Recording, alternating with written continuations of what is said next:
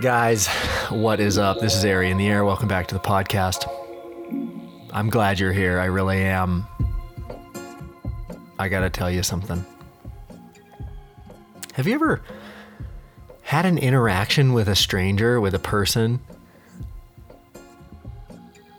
that somehow gave you some kind of like foundational reassurance of humanity? It encouraged you. It empowered you.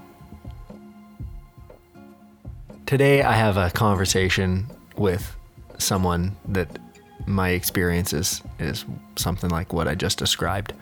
I had a conversation with Terry Patton. Terry is an author, a speaker, a teacher. Terry has been involved in civil rights movements, peace movements, apartheid. He is a part of the Integral Institute and is close cohorts with Ken Wilber. He is an OG in the human potential movement. He has been thinking about where we're going and what that place might look like and what frameworks we ought use to think about where we want to go and what is good and what is best. He is also he gives us a pretty good origin story here right in the beginning of this podcast, so I don't want to try to take that, which I really appreciate. I right in the beginning of this interview, you're going to hear that I kind of like try to start extracting knowledge from him, and Terry just so elegantly says, yes, knowledge, but first, my experience.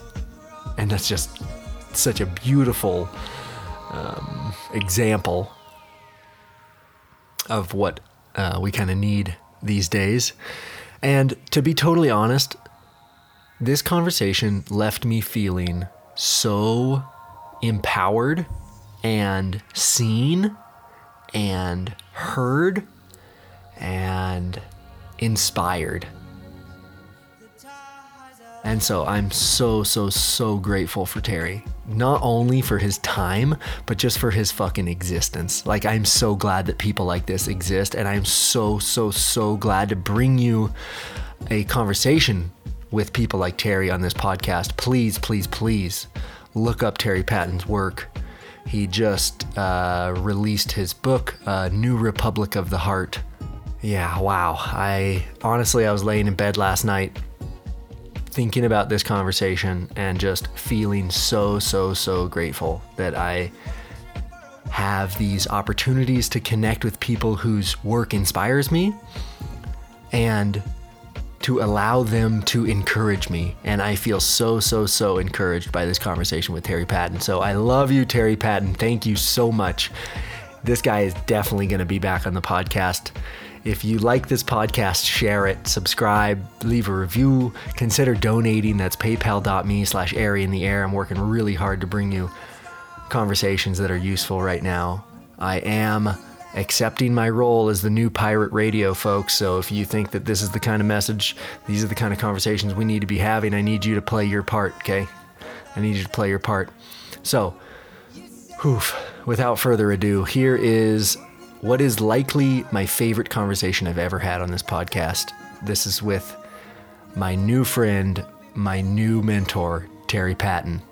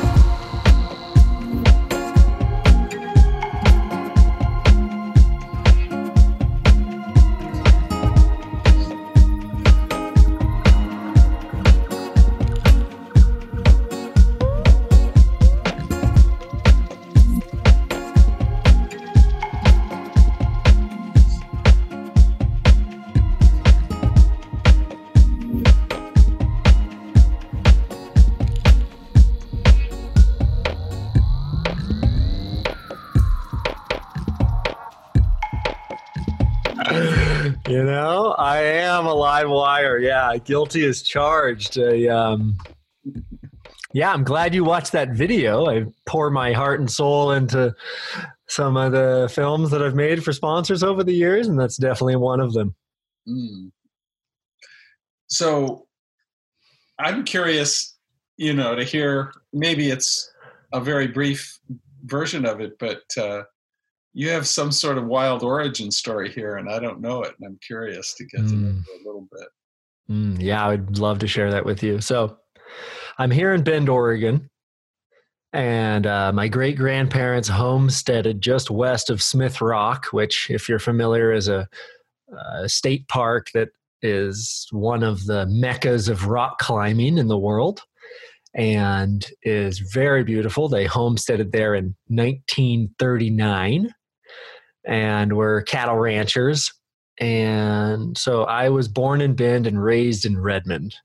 And so my father was a water skier and a snow skier. And so I grew up skiing and wakeboarding and camping. And by the time I was 12, I was doing backflips on my skis. And then by the time I was driving, I was skipping high school to be at the mountain, going off big jumps, which turned into a full-fledged addiction. I skied 150 days a year semi-professionally, kind of in a dirtbag way, trying to cover my costs and eating bananas and bagels and going off big jumps. And one winter, it didn't snow much, and I learned how to highline. And highlining took over my life then, and I was still skiing probably 75 days a year at that point and learned to highline, and that just became a totally different experience. Going off of a big jump on skis is very time bound. It's like going off of a jump on skis is an opportunity. It is a chance for you to face your fear and do what you planned on doing at a exact moment, and your success or failure is very obvious mere seconds after that, right? Where highlining, especially long highlines, the fear, the anticipation, the expectation, all of these experiences, these emotions are drawn out, and it's way, way, way longer. And then so about 5 years ago, through filmmaking, I ended up interacting with paragliding. We made this crazy film of this stunt where a base jumper tied a rope and a handle to one paraglider and then jumped out of a tandem paraglider, connect to the other paraglider and let go and pulled his parachute. And so that was my first experience with paragliding. And that winter I learned to paraglide. And then paragliding totally took over my life. I've flown my paraglider in 12 countries on 5 continents, more than 100 miles in a single flight up to altitudes over 16,000 feet. And paragliding is almost it's almost a culmination of those two sports. And then an addition of this other dimension, adding a third dimension to your sport, it has catalyzed in me a new perspective. Seeing my own hometown, like I have flown from my local flying site back to Bend, it's about 30 miles. I've made that flight about 5 times, and I've arrived over Bend. One time I arrived at 13,000 feet, and Bend is at 3,000 feet. So to be 10,000 feet over my hometown, to have a physical perspective change has really helped catalyze a willingness to just open up to new perspectives. And so most of the things that I know experientially, most of the deep knowings that I have been extracted through sport, have been these repetitive, going into that liminal space, going into that void, that unknowing, that challenge, the fear, the doubt, all of these things. I've just gone into that over and over and over and over and over. And so the things that I really know, I know through that world. And the relationships that I've built with people, I've built because we literally put our life in each other's hands time and time again. So that's kind of... It's interesting how many of my friends are lifelong athletes, even though I'm totally not. I was a bookish kid who was a total nerd, but I find over time in my life, I became way more physical and engaged and loved, nature was just hiking and stuff, nothing, no extreme. But my best buddy for years and years and years was, his friends would say the tragedy of his life was he was pre-video. He was a rope swinger who could do magic, who could whip himself, like the tuft of the rope would brush a rock and he could hold his body up above it, and wild stuff. Nice. Great stuff. Nice. Yeah, there's lots of lessons to be learned. When your hide is on the line, it tends to make some kind of visceral imprint and provides kind of a space for us to take to understand things and to take things with a weight that I think that we're seeing now in this new time between worlds, as Stein puts it. It's like our hides have actually been on the line the entire time, and we have been asleep to that reality. Exactly. So it's a interesting, I'm seeing it as kind of an interesting position to come from, because I feel like people are kind of coming into this space of, wow, maybe I really am swinging on a rope with my own bare hands and my hide is on the line here. And yeah, I think that collectively we are in much less of a certain and safe position than what was assumed mere months ago. Yeah. And so just to, I 2 years ago was introduced to Ken Wilber's work, and who you've co-authored a book, Integral Life Practices, with. And Ken is the philosopher who kind of developed this integral theory. And so I've been kind of shooting the shit on these ideas for quite some time, going back and forth with my friends on what integral actually is and what it means and how it affects how we think about things. And Zach Stein just has my absolute rapt attention right now. I'm deep into his book, Education in a Time Between Worlds. Right. And I just find him to just be brilliant. And so I would love to hear from you, who I would consider an OG, original gangster of integral theory. I would love to hear from you what integral is, what it is, how is it a way to frame our thinking, what it is, and how does it affect us, and what do we have to gain from it right now? I'm not unwilling to do some of that. It might be good for me to give you a really high level 3-minute bio, and part of that will be to clarify my. I would love that. With Ken and Integral. When I was 6, my parents moved into an intentional community outside Chicago called the York Center Community Co-op that back in the 40s was interracial, and it had been founded by members of one of the peace churches, the Brethren, but there were Quakers and all these pacifists and folks. So I was kind of raised in the civil rights and the peace movement, and raised to be a revolutionary. So in high school, I got very involved in the anti-Vietnam stuff, and apartheid South Africa and various civil rights things. And that was kind of my identity, although I was also kind of a poet. I'd always had a mystical side, although I didn't know that. My parents were secular, Jewish, Christian. The way they brought themselves together was to sleep late on both Saturday and Sunday.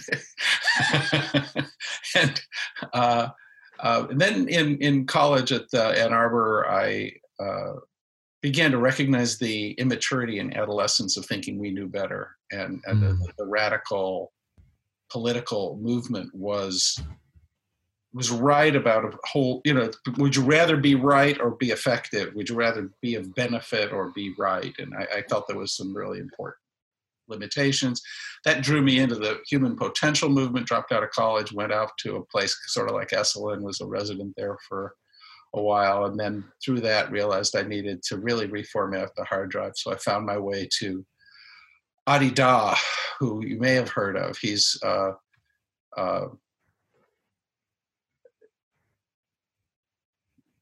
boy, how do you say that quickly? Adi Da was one of the greatest spiritual realizers of all time, who gave two fingers to the man in every possible way, is generally regarded as sort of a poster boy for the narcissistic guru cult leader. But, Ken Wilber has said nobody who's a serious student of 4 or 5 fields can afford not to be a student of Adi Da, his favorite spiritual writer of all time in any tradition. Adi Da is both great and a very difficult character. I spent 15 years from the age of 22 to 37. I kind of ruined my life on the ashram. Like no credentials, no financial gains, no nothing, and emerged from that. Well, I did. You kind of had a day job while you were mainly a devotee. So I gained some skills, and then I started a company called Tools for Exploration, Consciousness Technologies, home EEGs, all the brain entrainment stuff, worked with HeartMath folks. Built that company up, sold it 10 years later, took some time off, began writing a book. Showed it to the guy I respected most, which was Ken Wilber. He invited me to join the team at Integral Institute. I began creating Integral Life Practice with him and a whole bunch of other good folks. And so then I taught Integral Life Practice on and off for the last 15 years or so. But for me, it was always this arc was kind of like social change is the priority, but you've got to transform your consciousness if you want to be something different and bring that to anybody else. And then I began to feel that the reflexive intellectuality that some of the best thought is still thwarted by the fact that responding to everything as if it's something to be figured out or comprehended from a more comprehensive place is not necessarily, that does not necessarily follow. And so the habit of a lot of the best philosophical theoretical work is still undermining. And so I've always been a little strange. I mean, I've hung out with the enlightened fools, I guess. And that's what half of them are jocks. Half of them are just people whose body got so ecstatic with a life force that it made them, they went mad that way. Maybe some drugs too, some entheogens, this and that. But the way they broke from the paradigm was that sheer vitality. And it's that intensity that I share with my with people who have spent more time in extreme sports like yourself. Yeah. So about 5 years ago, I really got my draft notice, realizing that the speed with which the system was coming unraveled was way, way faster than I expected, and that the particularly the ecological predicament. So this book, A New Republic of the Heart, I began writing about 5 years ago, and well, that's not true. I had written a version of it back in 2004 that I showed to Ken Wilber. I wrote that book 4 times. I threw out 3 drafts. The book that ended up appearing, I think, really does stand it looks prescient, today. And I really didn't want to write lots of books. I wanted to write a single book that it would be a life-changing experience for the reader. And so I just kind of reformulated my work. I no longer felt like, although integral life practice rightly understood, and there were all kinds of things that Ken didn't include. Ken does not include the body, the life force, feeling, the heart. All those things are de-emphasized by Ken personally, because big picture thinking, and his organ is the cranium. He's a cerebrotonic ectomorph, as he likes to put it. So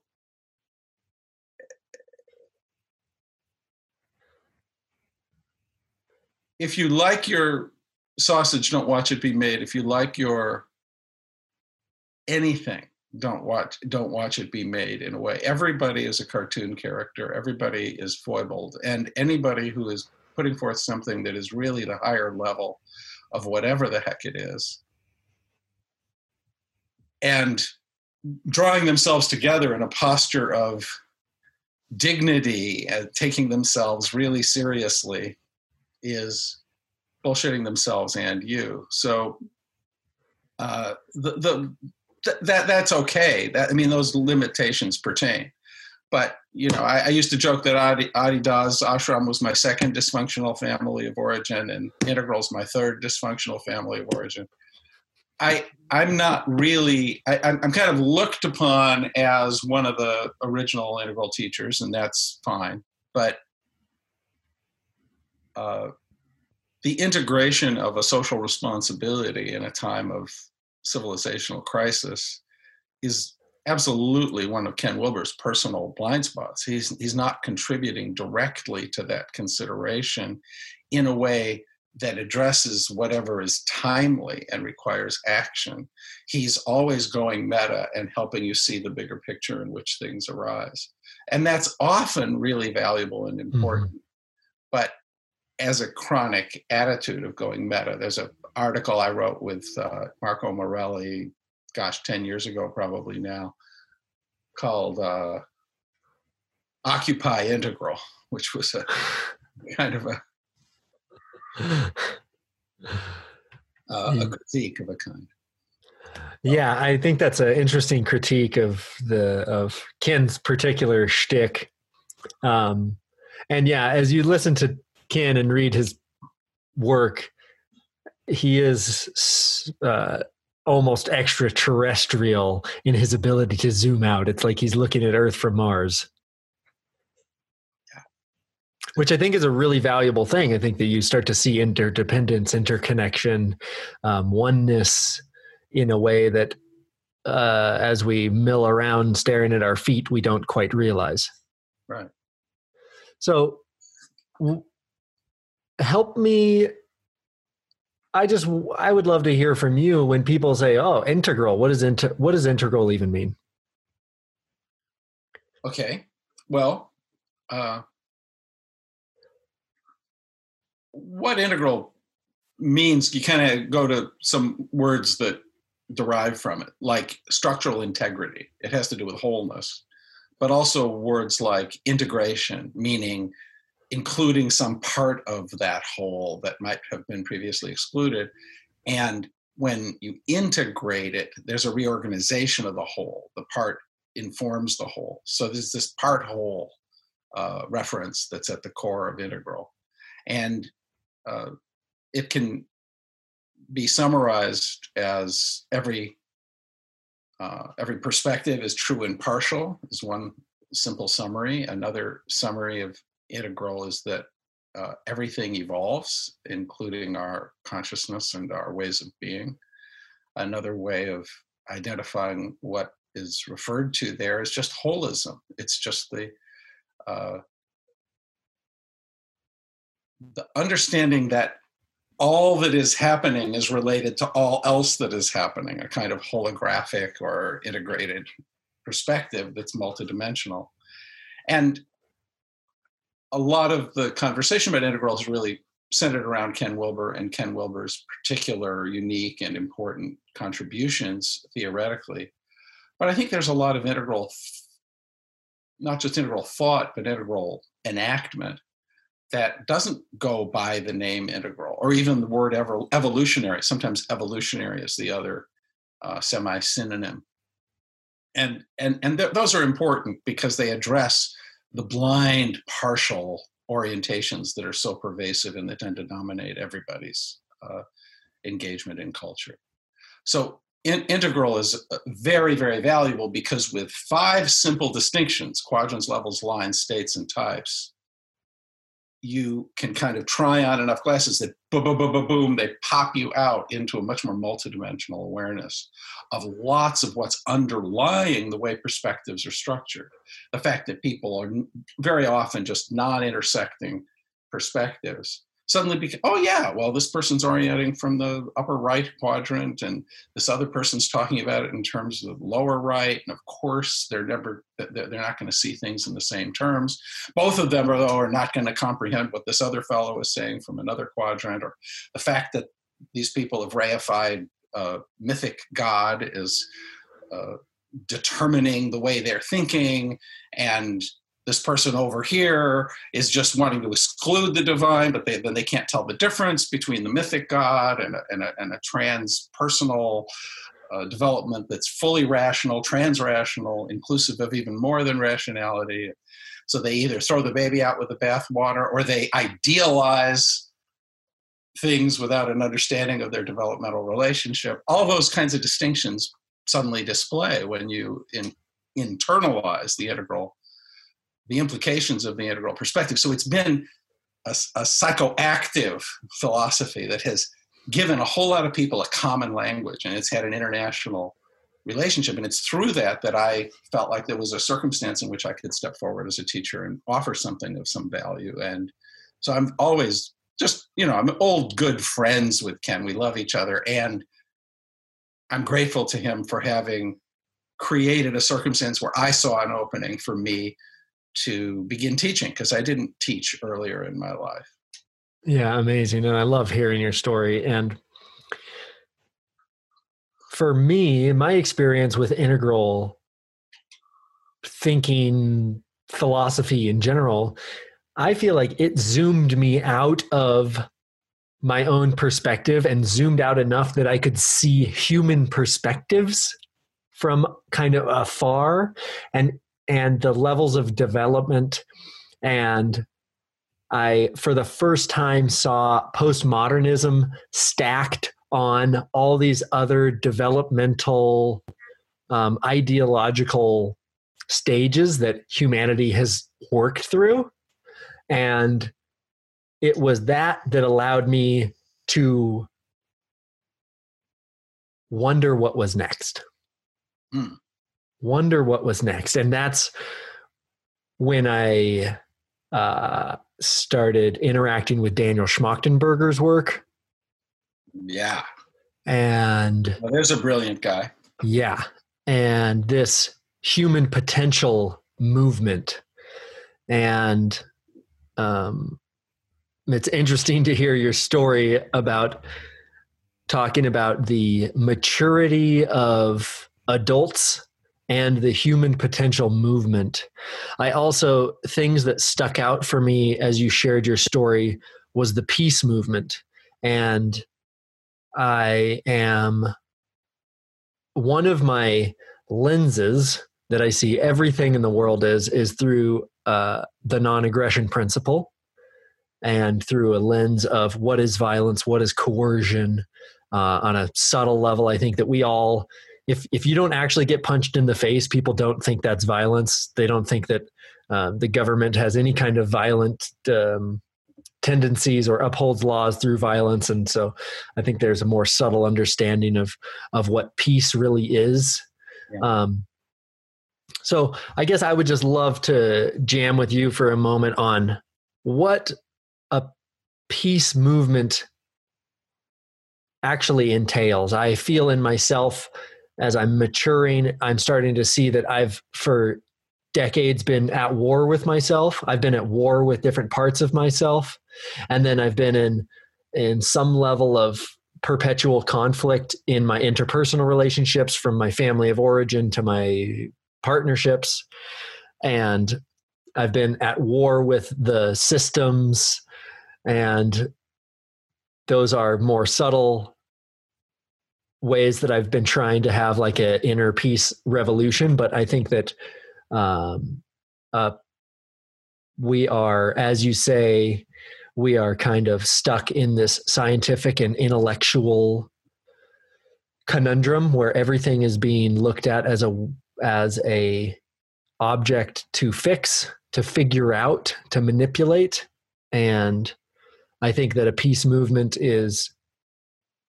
has an intellectual side, but I'm curious as to what your thoughts are on peace movement in general, and especially in our current paradigm. We're now confronted by the fact that world industrial capitalistic global culture has become a single interconnected and entirely unsustainable form, and yet all of the access to information and wisdom and experience and travel that inform us, which we're really among the luckiest people who've ever lived to have that much access to every kind of experience that can expand our awareness, including psychedelic dimensions and all of the rich ways that those are in dialogue with science.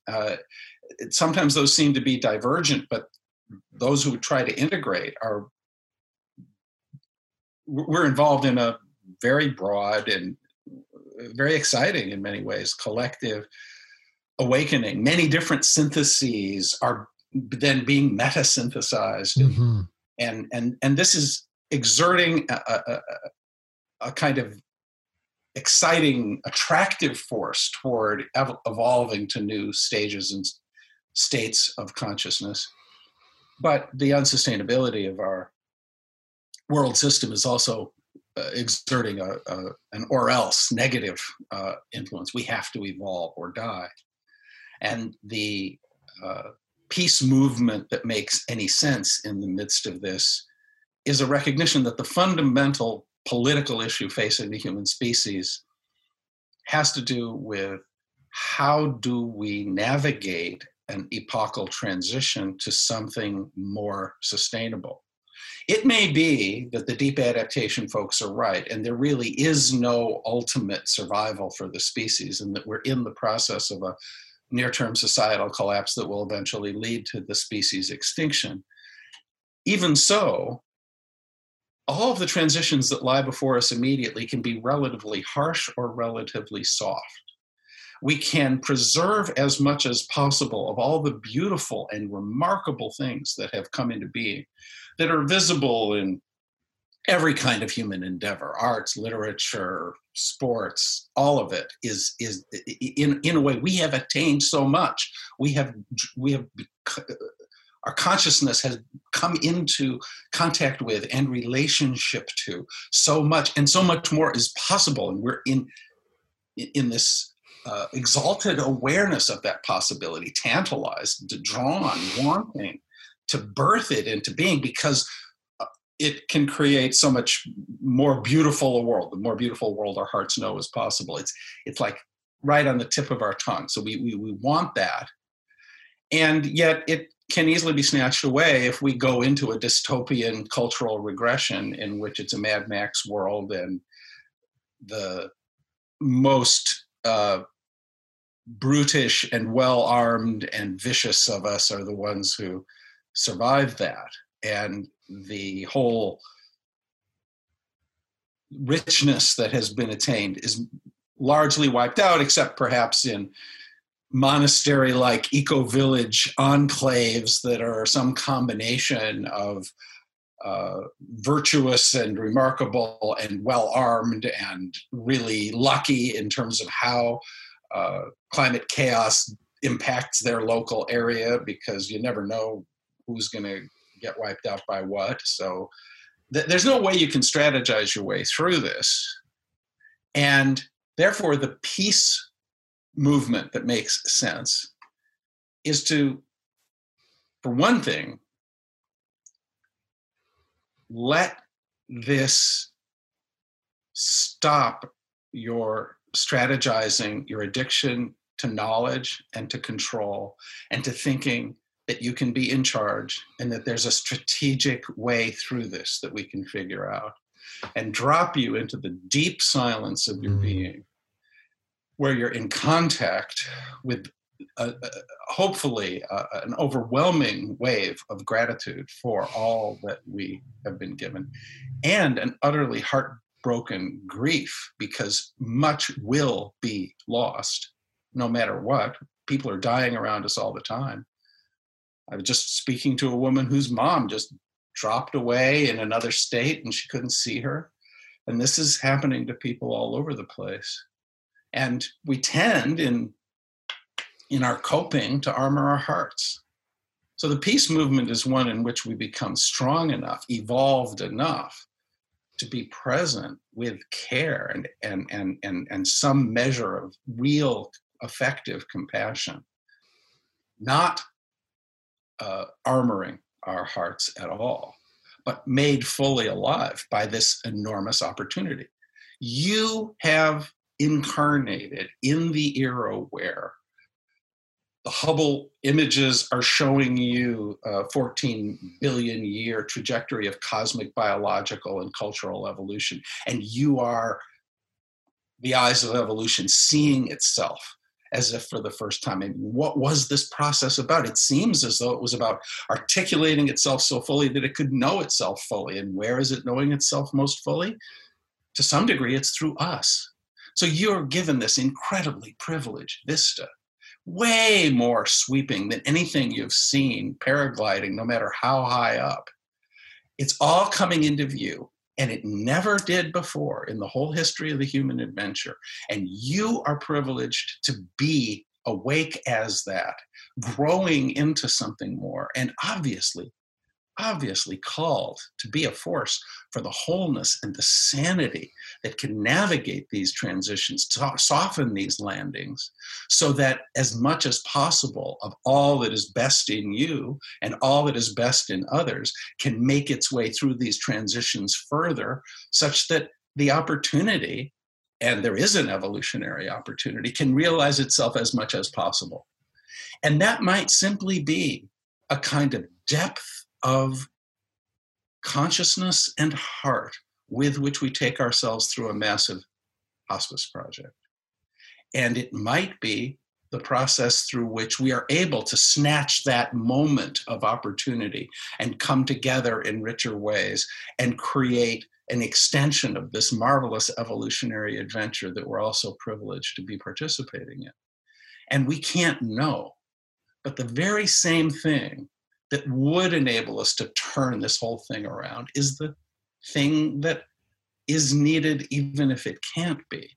And it's what would be the fulfillment of the soul journey of every hero's, you in your hero's journey at your age, me in mine, for us to be the best of what it is, to be our unique genius in service of what's greater than ourselves. This is our brotherhood. This is our opportunity. This is why this is a sacred, sacred moment. Mother Nature sent us to our rooms and said, now you think about what you've done, and you don't come out until you're ready to play nice. And here we are.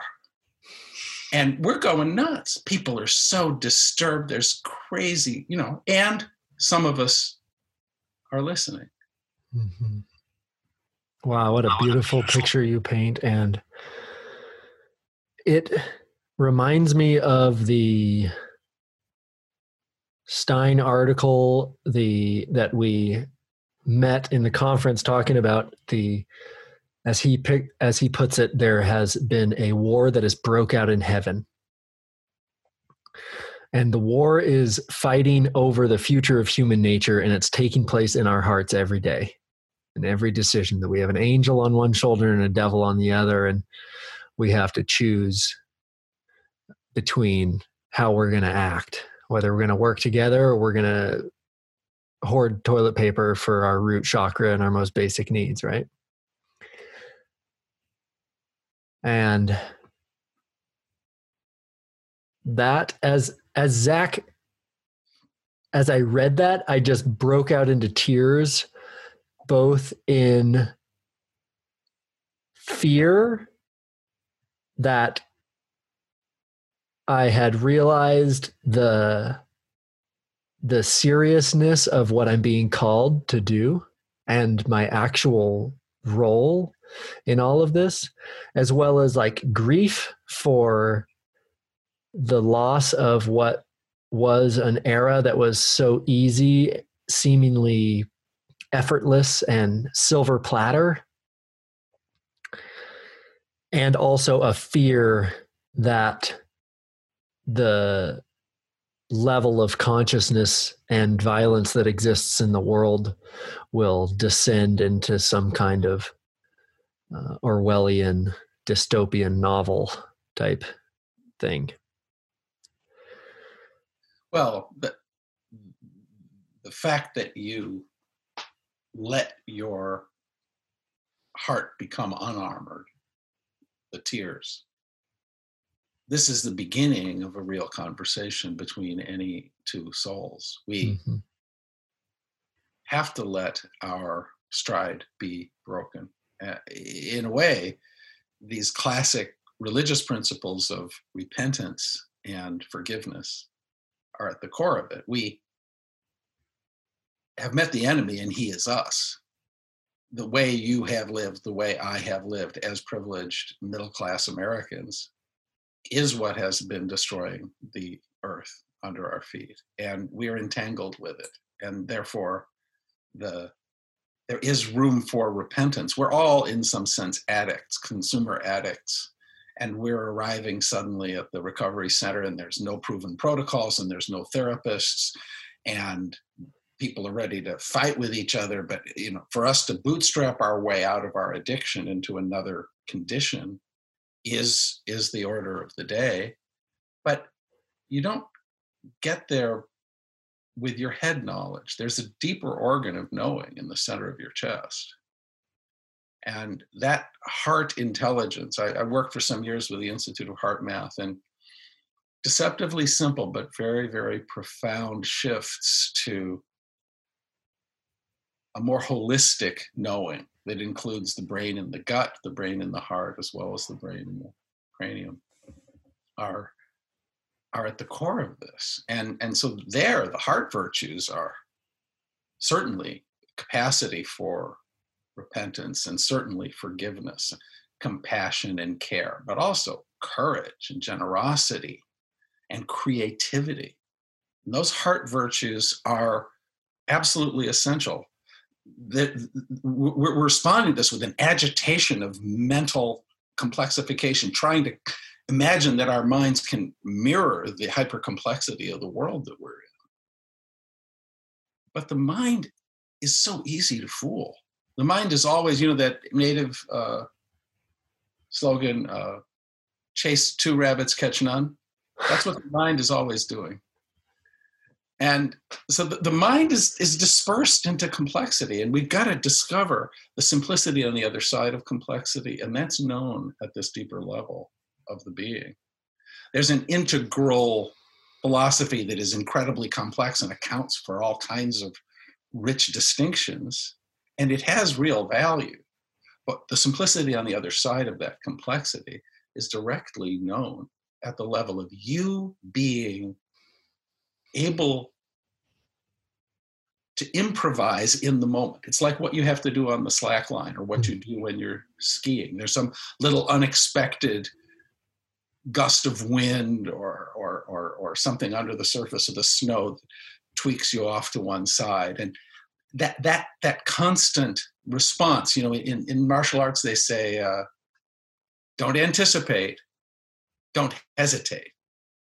Be right in the moment. This is the kind of yoga you're accomplished in. And so being here, fully present right now, a whole being with all of these different levels of intelligence operating, and knowing that a human life, as ecstatic and wonderful and overwhelmingly beautiful a gift as it is, ultimately doesn't lead to some sort of heavenly fulfillment. It is an ordeal. This life is an ordeal.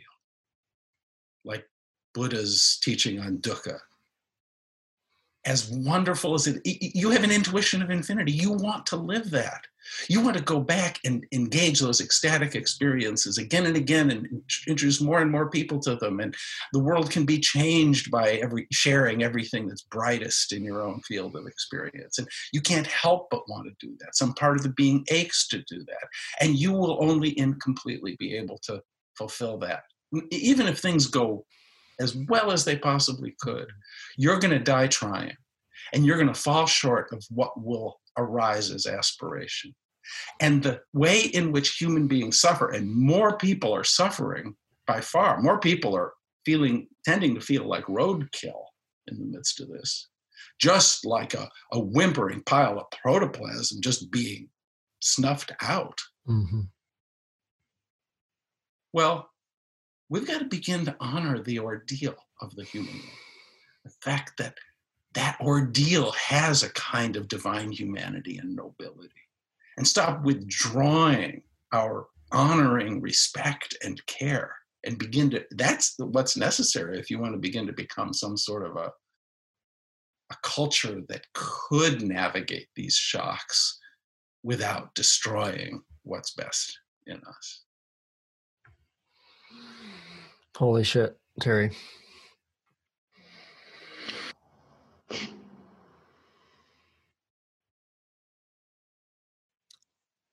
There's a couple things I want to touch on there. One is I feel like you're talking about the simplicity on the far side of complexity. And I did a podcast interview with my friend who's a base jumper, who was talking about the levity on the far side of tragedy. And I feel like that is almost what you're referring to here at the end, where you're mentioning that our culture predominantly is taking away the honoring of our struggle, of our strife, of the reality of suffering in the human condition.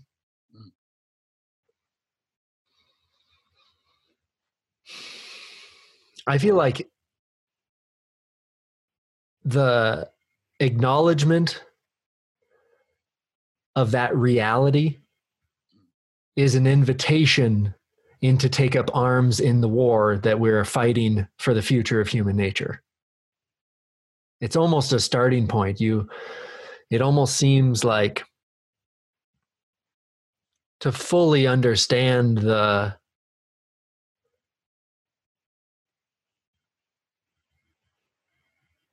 scope of what is at stake and what is entailed in just our own existence, even just experientially, even just emotionally, is something that we have to come to terms with before we can become embodied as something that would move forward for good. Mm.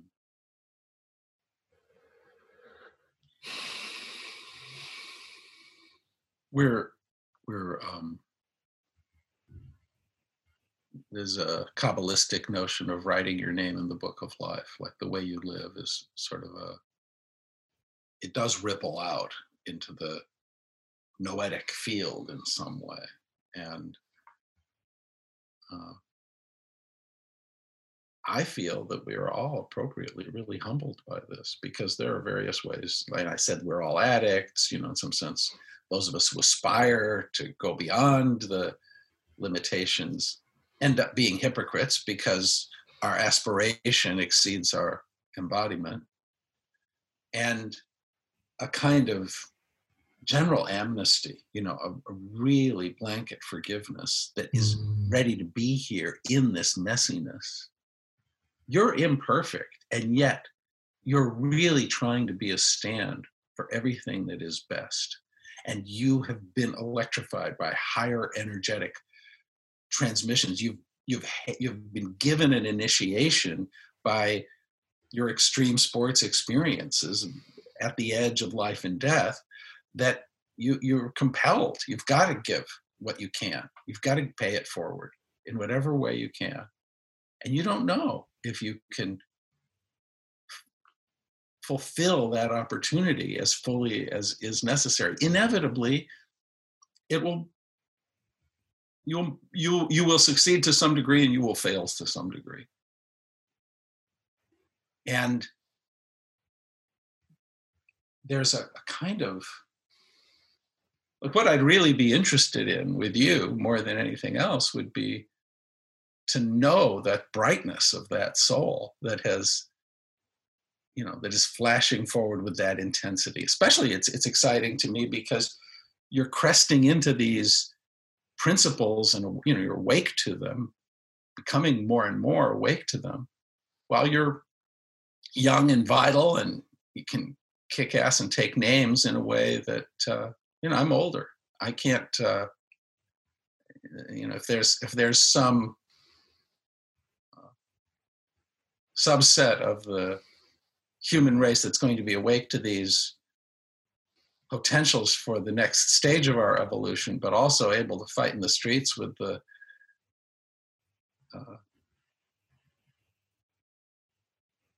Nazi survivalists, and still carve out a safe space for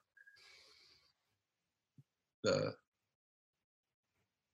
heart's intelligence to have a safe place to continue to evolve. And you're a candidate. I'm glad you exist. I want to do what I can to pass along some of what I've been given. And yet, every one of us could be the first casualty. For all I know, some ridiculous, unexpected, foolish thing could kill you before this podcast even gets published. We're all here in the incredible fragility. And that's fragility, as you know, from the kind of stuff you've done, your extreme sports. It's right on that edge of life and death. That's when you become most alive. And let this make us way more alive. But not as a private experience, not as if we're competitors with one another to be the most alive, but coming alive together, becoming something so that the we begins to reflect that initiatory brilliance, and we actualize and as much as can be actualized, no matter what our, this book I wrote, A New Republic of the Heart, uses this metaphor of like, we have to kind of step into citizenship in a different world in order to be true. To be a fat and happy middle-class citizen of Trump's United States of America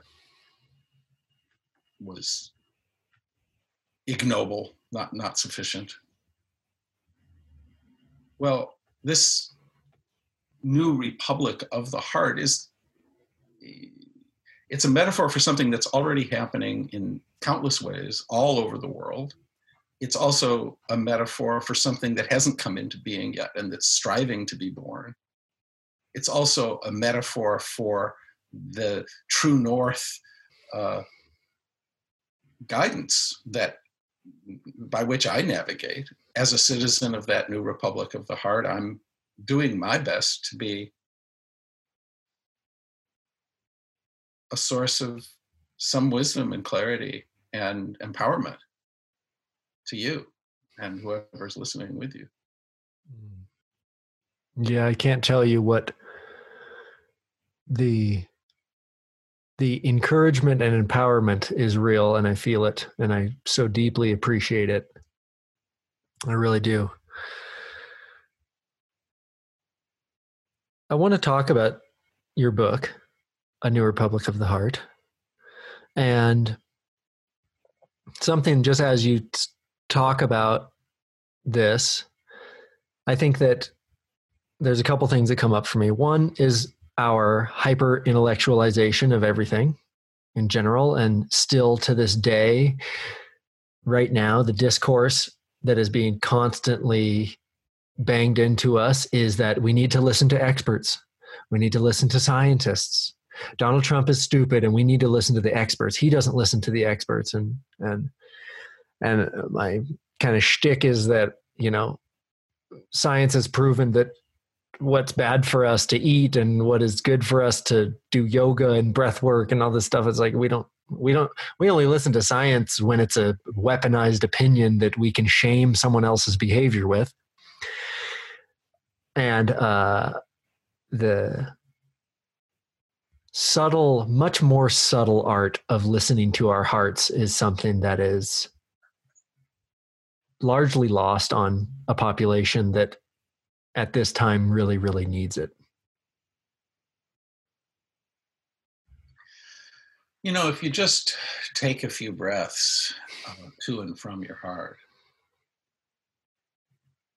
and let your whole physiology relax and open and become coherent.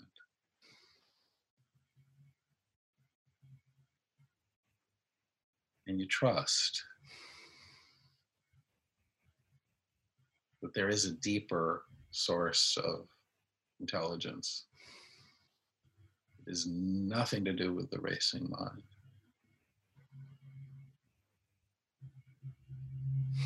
That is a good practice. And I do it multiple times every day. The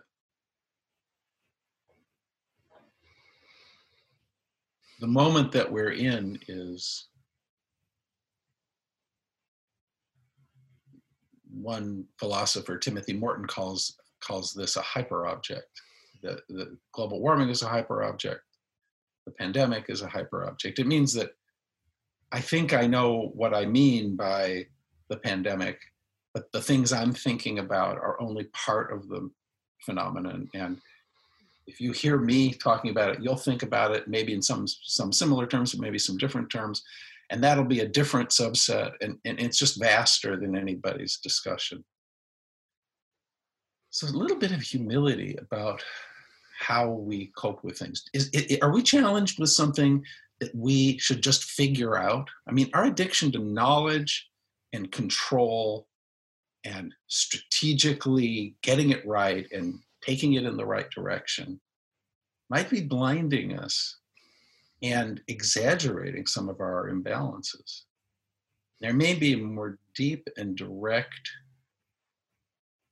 form of sanity and health and wholeness that is related to the earth and the sun and the atmosphere and all the water that makes this planet what it is, and where those primal elements are expressing a kind of primal intelligence and harmony through us. This is why indigenous wisdom has real relevance.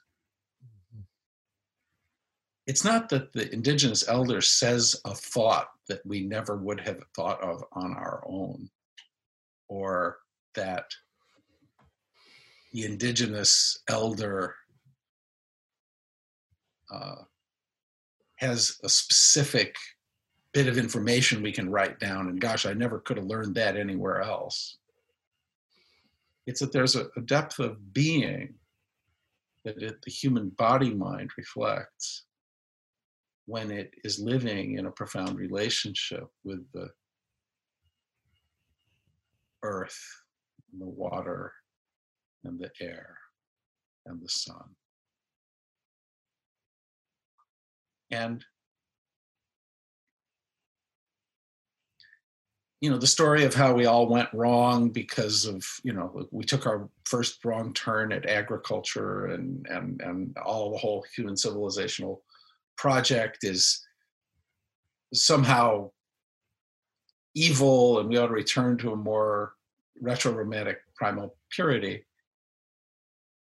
We all want some simple moral lesson that we can take from this that absolves us of the enormous task of being present to a complexity beyond any simple modeling. I'm glad I live in a world where there are symphonies and cathedrals and all of the greatness of human culture. I don't think all of that was exactly only a wrong turn. It's breathtakingly beautiful. I want to be present with all of that stuff is awakened in me. And I want to learn from the simple, integral presence of an embodied hunter-gatherer, person of wisdom who can speak from an integrated relationship to the primal elements of the earth. And I also want to find a way to come into less, I can't really get into integrity with my great-great-grandchildren's generation because we've screwed it up. The generational injustice is so extreme. But I am really listening as to how I begin to live in caring relationship to those who will come and give my son and his wife and their children, if they are to have them, and all that come beyond, as much as we can give that's really useful and really relevant. And pretending we know and railing against, and especially the focusing on the bad guys. I mean, sure, Trump is a horror show in terms of being a malignant narcissist and all the things that he's accused of, but spending our time and attention, clearly he needs to not be reelected, and there are all kinds of very practical things that he's attempting to do that do need to be opposed, and some measure of civic participation in a world in which much is at stake is appropriate. But the way that shapes your mind into the condemnation of the bad guy, and then you can be a good guy, takes you off the hook in a way that impoverishes the sacred opportunity of full participation in the moment. That is a profound lesson. That is a profound lesson. And it speaks to the motivations behind each and every one of our attempts to label someone else as wrong or label anything as good and bad. And I think what you're alluding to is that that is merely an attempt to take ourselves off of the hook for the deep injustices that we know exist, that are inherent in our existence.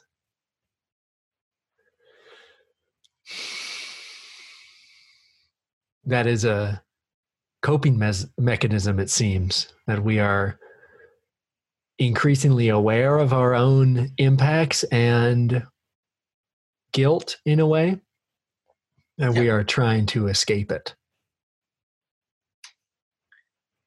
But of course, that's ego too, because it's not about me. My repentance is appropriate, like, holy shit, I'm a walking contradiction. Holy shit, I'm part of the problem I'm trying to address. There's a lot of humbling that is appropriate. But a humbling that has us feeling identical to an ego who has failed and who is morally deficient is a complete delusion. Like, we are,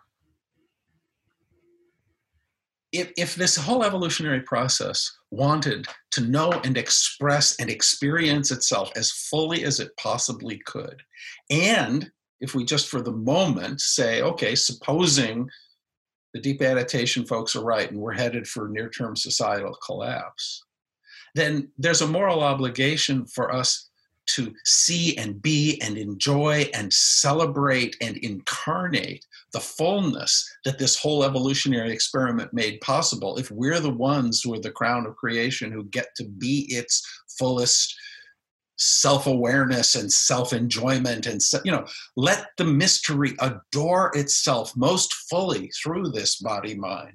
Let this glorious, amazing manifestation know itself, love itself, serve itself, celebrate itself, worship itself most fully through me. Let me grow into that. That's where I go. Especially because maybe I'll die alone, unable to breathe, with nobody around me. I'd better be grateful now. Don't wait. What a time to be alive. We are the tip of the spear. Central casting said us, man. We must be capable of it as completely inadequate to the task as every one of us is. We are the ones central casting sent. Okay, here we go. Yeah. And this, what you're saying there, you mentioned that we wear this mask of knowing, this mask that we pretend to know what the fuck is going on at any level, essentially. Yeah. And as I interview these various people from all these different walks of life, from all over the world, this thread that I keep running into is removing the mask is to be emotionally vulnerable, to be present with the things that you don't know, to be humble. And it seems to be just such a cornerstone of any kind of positive change, whether that be personal growth, interpersonal relationships, community, societal, global, cosmic, spiritual, political, it doesn't matter. It's this calling. It seems this calling keeps coming through my podcast for us to remove our masks, for us to come into humility that we don't know. Yeah. And it's scary, and it feels like exposure, but it also feels like a chance to let our guard down, to set the weight down. Yeah. The masks are tiring. Yeah. It's so funny. In certain circumstances, I discover, I have to adopt the conventions of expressing myself in a kind of coherent way and, in the context of something that is more conventional. But when I can feel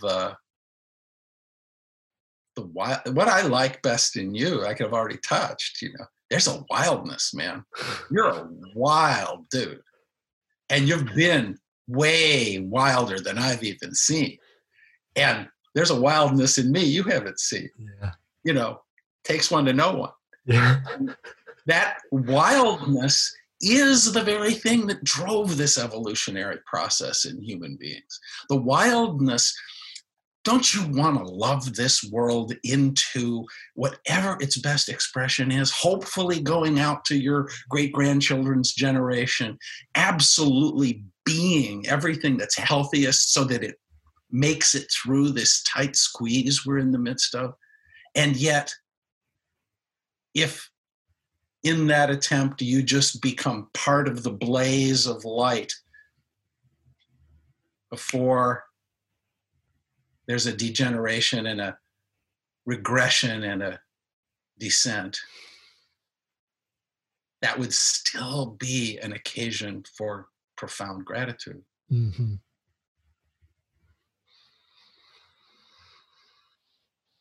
And the wildness, you see, there's wildness behind the gratitude. How does the wildness express itself? It's a yes. It's a yes to life. It's a yes to life and death. Mm-hmm. It's a yes to ecstasy and pain, mm-hmm. and the ordeal of living, and being a sacrifice in the end. Mm-hmm. Everyone who has ever lived has died. We will too. In fact, we may right now be in that quiet before the storm in which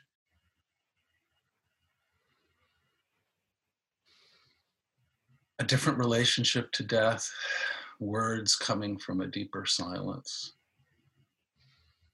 a deep, deep receptivity may be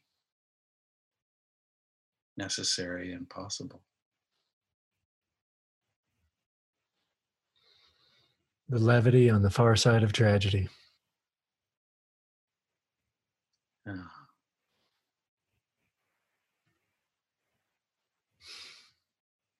It's been an amazing honor talking to you today, Terry. It's been really fun, Ari. I so appreciate it. This whole time I've been trying to straddle curating a helpful conversation for other people while trying to soak up my time with a insightful mentor.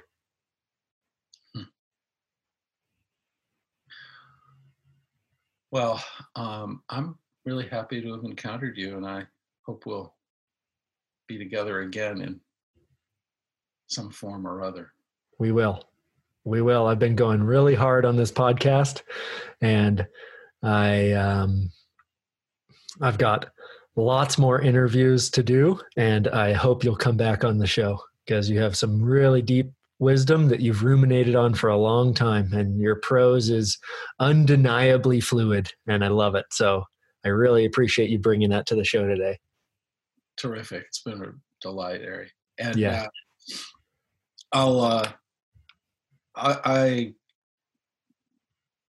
will, maybe some of your listeners will be interested in my podcast or my other offerings. I guess you'll provide links or something. I will, but why don't you tell us about those? Well, I decided that I could no longer be a so-called personal growth or spiritual teacher after my book, A New Republic of the Heart, came out. So my work is all done through a nonprofit that does business under that name, A New Republic of the Heart. And we have a virtual community of people who are attempting to be the change and to support one another, to kind of be the catalysts for one another's evolutionary transformation and service to the world. And I am, through that nonprofit, also conducting a podcast called State of Emergence, where I'm having conversations right here at the edge of the unknown. And my presumption is that the emergency is also the occasion for evolutionary emergence, where that which has never existed before can come into being. So I love it. I'd love to direct people to those resources, and I'm excited to check out your podcast as well. State of Emergence. I love that. Fantastic. Well, it's really been a pleasure to be with you, Ari. Thank you.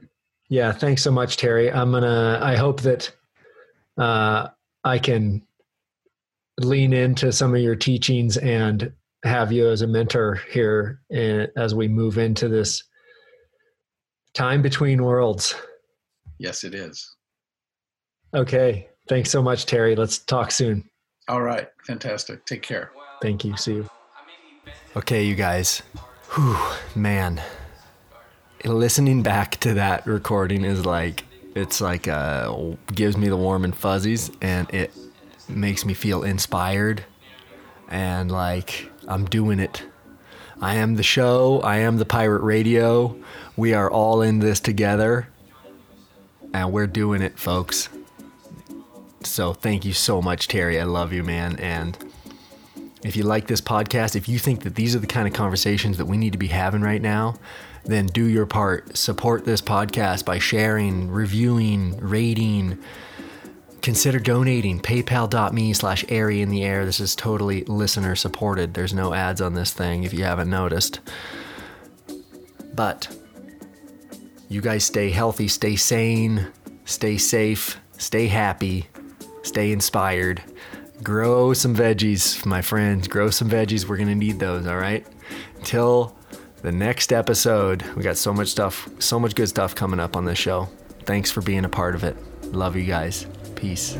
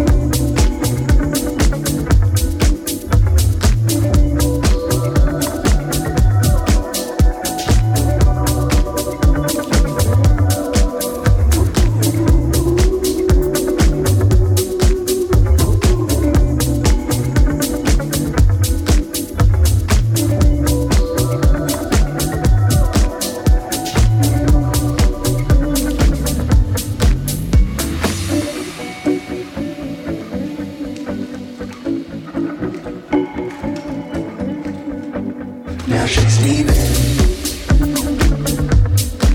Congregation left the abyss. Suffocation. She's been dreaming. Relocation from monastic regulation.